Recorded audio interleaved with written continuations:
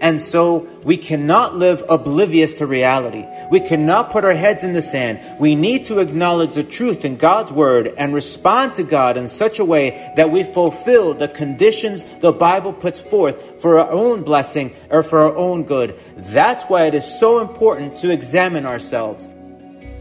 Hello and welcome to another message from the Latter Rain Ministries, where we're dedicated to sharing Jesus Christ and His truth with the world.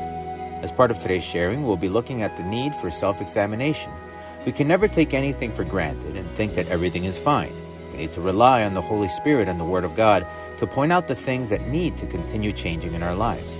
We can never be complacent, for in doing so, we may be following down a dark path that may lead us to a point of no return. We must learn to be sensitive to the promptings of the Holy Spirit by allowing ourselves to spend time in self-reflection and self-examination to make sure, through His guidance, that we are in fact pleasing God. Today's message is based on the book of 2 Corinthians, chapter 13. Let's listen to what God's Word has to say about this.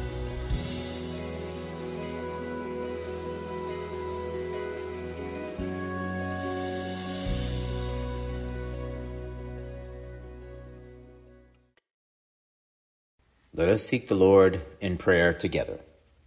Lord God, Heavenly Father, You are worthy to be praised, and You are worthy to be exalted. For there is no one like You, O Lord. No one can do the things that You can, Lord God, Heavenly Father. Blessing and honor and glory be to You. Thank You for Your Son, Jesus Christ.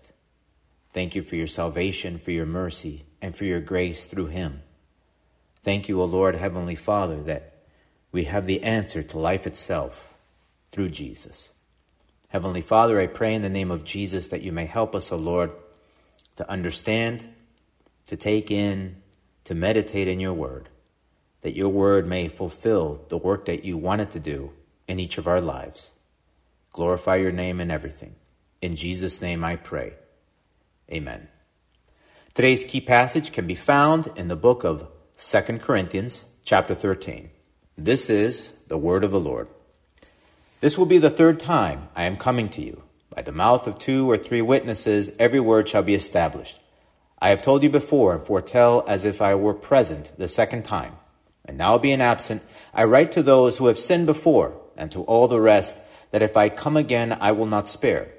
Since you seek a proof of Christ speaking in me, who is not weak toward you, but mighty in you. For though He was crucified in weakness, yet He lives by the power of God. For we also are weak in Him, but we shall live with Him by the power of God toward you. Examine yourselves as to whether you are in the faith. Test yourselves. Do you not know yourselves that Jesus Christ is in you? Unless indeed you are disqualified. But I trust that you will know that we are not disqualified. Now I pray to God that you do no evil, not that we should appear approved, but that you should do what is honorable, though we may seem disqualified. For we can do nothing against the truth, but for the truth. For we are glad when we are weak, and you are strong. And this also we pray, that you may be made complete. Therefore I write these things, being absent, lest being present I should use sharpness, according to the authority which the Lord has given me, for edification and not for destruction. Finally, brethren, farewell. Become complete. Be of good comfort. Be of one mind. Live in peace. And the God of love and peace will be with you. Greet one another with a holy kiss. All the saints greet you. The grace of the Lord Jesus Christ, and the love of God, and the communion of the Holy Spirit be with you all. Amen. The church in Corinth had major problems. There was much sin and disorder in the church. There was fornication, which is having sex without being married. I find it interesting that it is necessary to explain the word fornication to some people because many struggle with this concept. Many believers excuse this sin because they think it is okay to have sex before marriage, since they have convinced themselves that it is acceptable to do this within a monogamous relationship. But according to the Word of God, fornication is defined as having sex outside of the marriage, and it does not differentiate between being in a monogamous relationship versus having sex with different people. Fornication is fornication, and it is sin before the eyes of the Lord. Now, there was also adultery in the church. There was idolatry. There was sexual deviance, such as homosexuality and similar practices. There were thieves and greedy people and even extortioners. They had corrupted themselves to the point that there were members of the church that both the Father and the Son were sleeping with the same woman. And what was just as bad was that the church was not doing anything about it. Everyone knew what was happening, yet no one would do anything because, unfortunately, the church leadership had also become corrupt. Come to think about it, the church in Corinth looked a lot like today's universal church. And I hope none of you are thinking that this is okay and just to let people do whatever they want, because that is not what God had envisioned for us, neither as a group nor individually. We need to think about the basics here, that Jesus Christ came to die on this earth so we could be saved from and forgiven for our sins. Not so we can continue living in sin, in the very things that brings about our eternal perdition. Because then, what would be the point? Yet this kind of behavior is seen in all kinds of different churches everywhere. And this is one of the main reasons why many unbelievers stay away from churches. Because they don't see any difference between the world and us. And because, quite frankly, they would rather deal with the evil they know than with the evil that is unknown to them.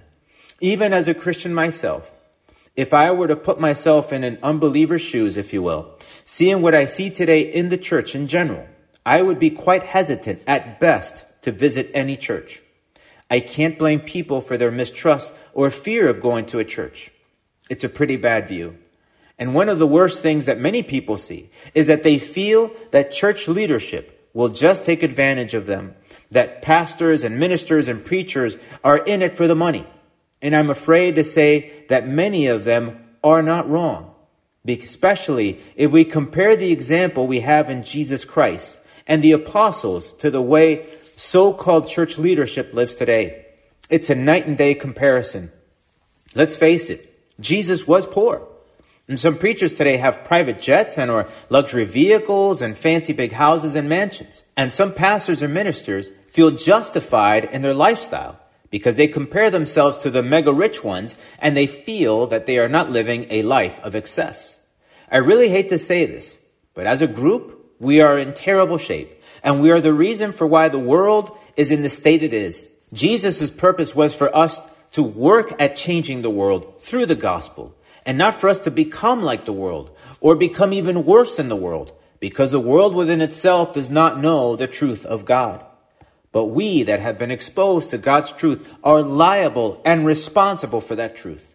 And don't let those same people that live off of the efforts of others, those folks that are taking advantage of people that also sound so nice and encouraging with their positive messages, if you will, tell you different. The Word of God is very clear in that we as Christians need to live transformed lives. And here is where we will dive into the personal. Just for a moment, forget about everyone around you and concentrate on yourself. Take a few minutes and examine yourself. Just like Paul exhorted in today's passage, as it is written, examine yourselves as to whether you are in the faith. Test yourselves. Do you not know yourselves that Jesus Christ is in you, unless indeed you are disqualified? This is a very strong and very clear indication of many things. You should keep in mind that Paul wrote this letter to so-called believers in Christ and not to people outside in the world. Why would Paul tell people to examine themselves to see whether they are in the faith and to even test themselves? And the answer is that it is very easy to lose focus and to go down a dangerous path if you are not careful and not paying attention. You might think everything is fine, but yet before the eyes of Almighty God, you may be in a very bad position. You may be in such a bad position that you may be far away from inheriting the kingdom of God, and you may not even realize it.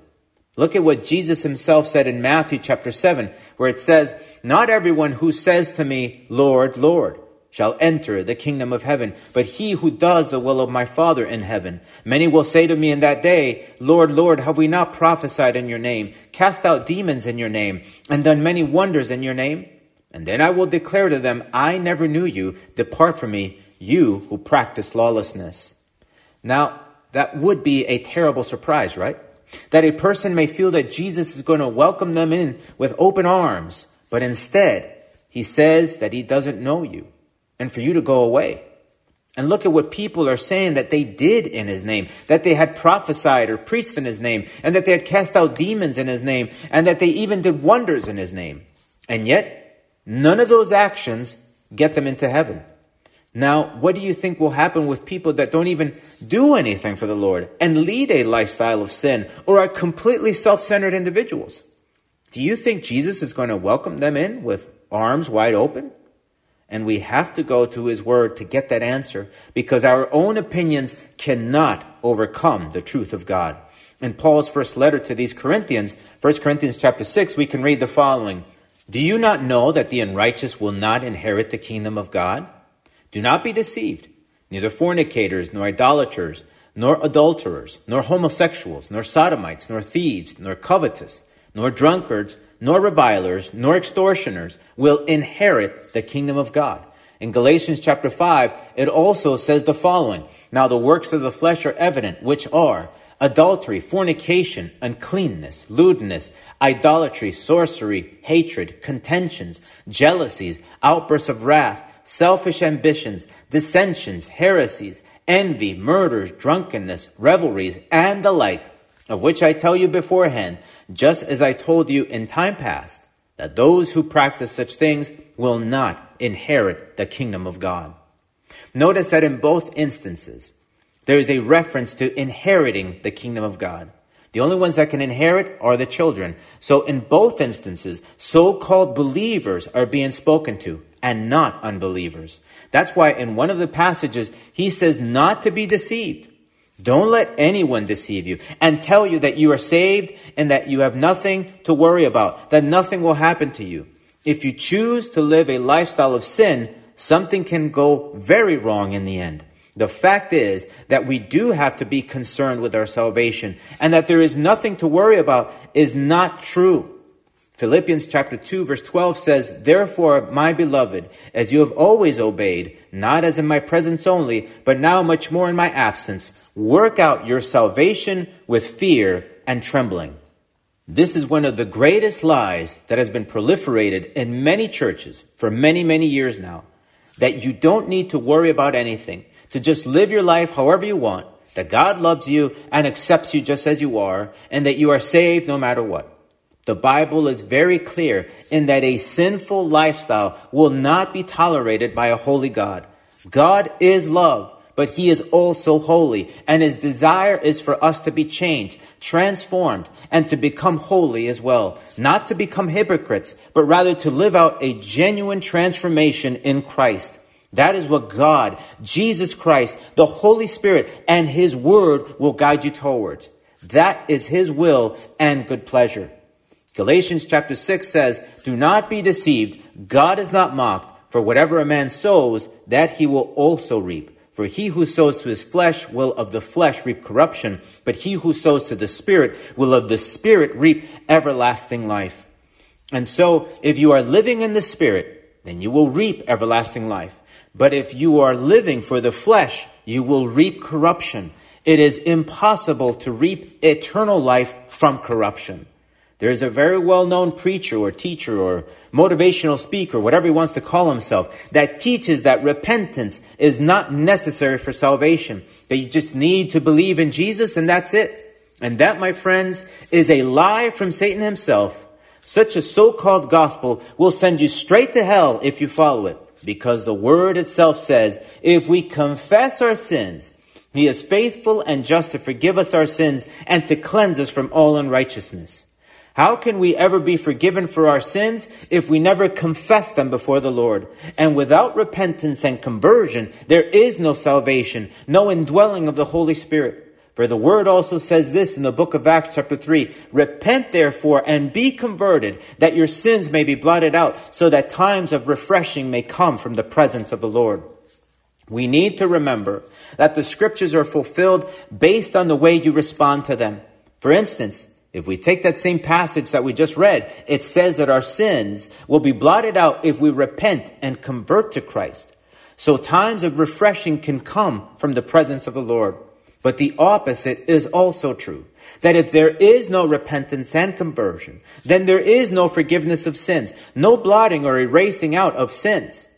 And of course, there is no refreshing from the presence of the Lord. See how that works? Make no mistake. In one way or another, God's word will be fulfilled in our lives, for good or for evil, depending on what we decide to do with it in our lives. And so we cannot live oblivious to reality. We cannot put our heads in the sand. We need to acknowledge the truth in God's word and respond to God in such a way that we fulfill the conditions the Bible puts forth for our own blessing or for our own good. That's why it is so important to examine ourselves. We need to test ourselves. We need to seek to understand what is it that we are doing and why we are doing them. Now let's look back at today's key passage again and look through the following concepts. How do we understand that we need to continue changing, that we cannot just wallow in our sins? Verse 7 exhorts us to do no evil, that we should do what is honorable. Honorable before who? Other people? Ourselves? Who is the one that decides what happens to us in eternity? Is it other people that decide what happened? Does our eternal security rely on angels or on our own opinions? Absolutely not. The only one that can decide what happens with us is God Almighty himself. And so we need to do what is honorable before God. And friends, he sees everything and knows even our deepest and darkest thoughts. Everything is quite clear before his holy eyes. In Jeremiah chapter 17, it says, "The heart is deceitful above all things and desperately wicked. Who can know it? I, the Lord, search the heart. I test the mind, even to give every man according to his ways, according to the fruit of his doings." Paul continued declaring in verse 7 that he prayed for these Corinthians so they could be made complete. What does being made complete mean? That we're going to be perfect? No.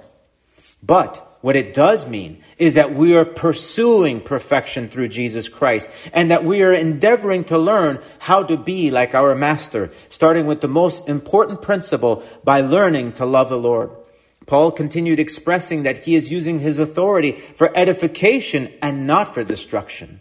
That if he is curt, direct, and honest, revealing God's truth without any hindrances, it's because he wants for the readers to continue growing and becoming stronger, being built up in the Lord. That implies that a process needs to take place, something that is far from stagnation and complacency. In verse 11, he reiterates again that they should be complete. How do you become complete or imperfect? The only way that this happens is through the Word of God, by exposing yourself to the Word, by learning the Word, and by living it, by applying it daily through the inspiration and guidance of the Holy Spirit.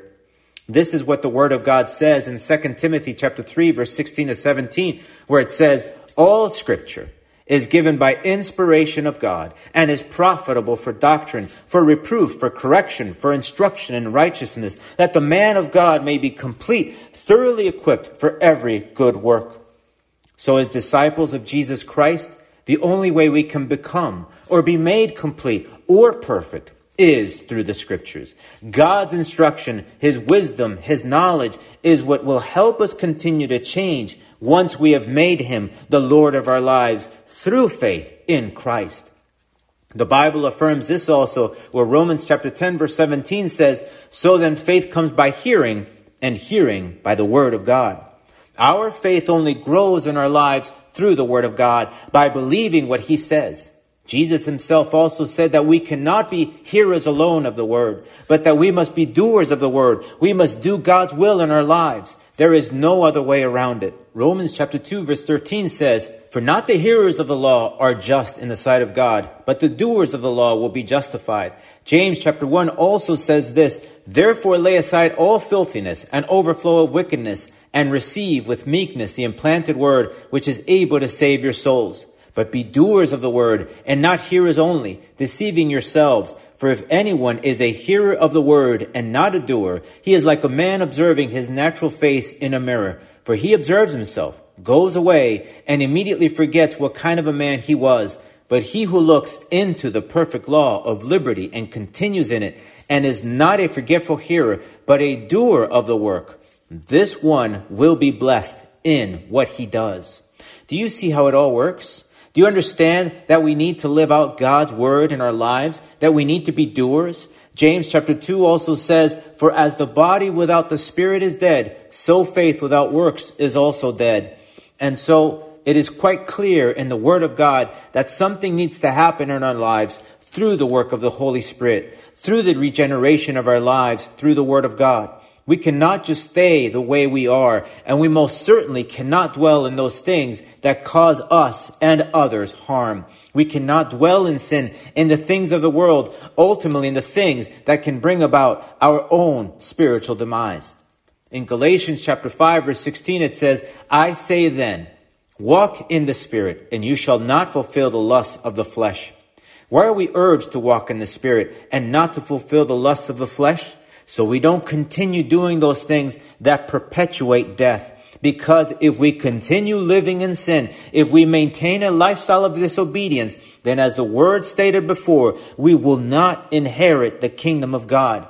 And so I cannot stress this enough. Do not listen to the lies and false messages that are preached in the mainstream. The Bible warned us that there would be doctrines of demons during these end times. In 1 Timothy chapter 4, it says, "Now the Spirit expressly says that in latter times some will depart from the faith, giving heed to deceiving spirits and doctrines of demons, speaking lies and hypocrisy, having their own conscience seared with a hot iron." That is what is being proclaimed today in many different places, in many so-called Christian churches. Deceiving spirits and doctrines of demons, people that are proclaiming as truth what Satan wants you to hear. Individuals that have their own conscience seared with a hot iron, meaning that they are completely disconnected from every kind of sensitivity or affinity to God's truth. They have strayed so far away from God and into the darkness of sin that they, even though they consider themselves servants of God, they are incapable of having any kind of natural sensitivity to God's word and to the promptings of the Holy Spirit. And they dedicate themselves to make everyone else just as lost as they are. That's what we need to be so careful. We cannot listen to things that cater to the sin that still dwells within us. We need to stay away from teachings that feed our flesh and lift up our egos and puts us in a place of lordship. We cannot be complacent with sin in our lives. Why is this all so important? Simple. This is what the Word of God says very clearly in the New Testament, because many people fall into the falsehood that the Old Testament does not apply or is relevant anymore. Hebrews chapter 10 declares this to so-called believers that wish to follow their sin's desire.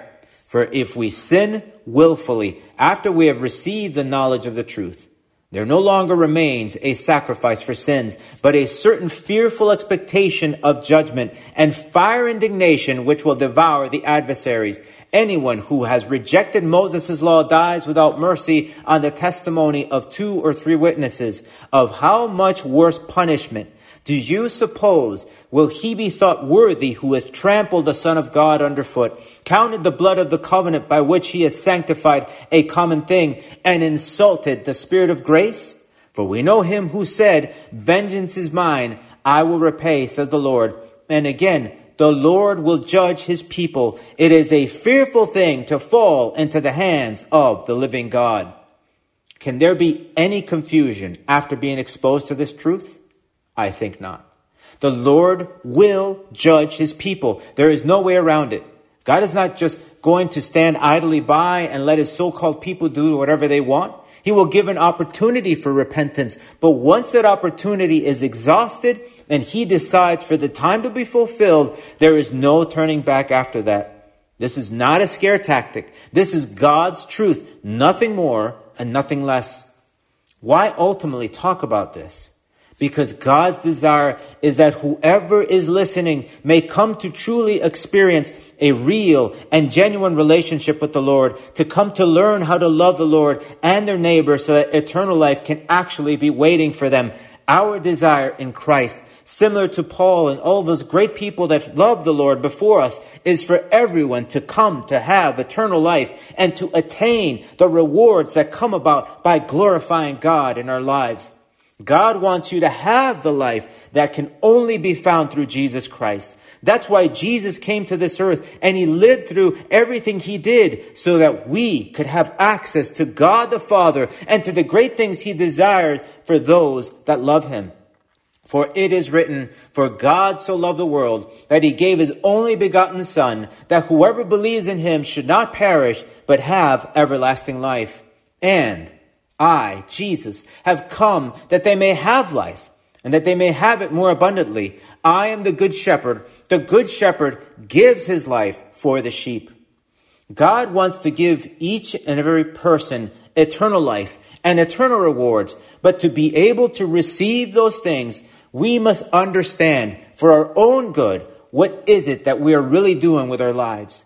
We need to examine our lives as objectively as possible and let God's truth reign in our lives. Self-examination is essential to every follower of Jesus Christ. We should never assume anything. We should always prayerfully seek the Lord and ask him to speak to us, to help us understand where we truly are before him and how he sees what we do through his eyes. We need to be open and sensitive to the promptings of the Holy Spirit and to the direction of the Word of God.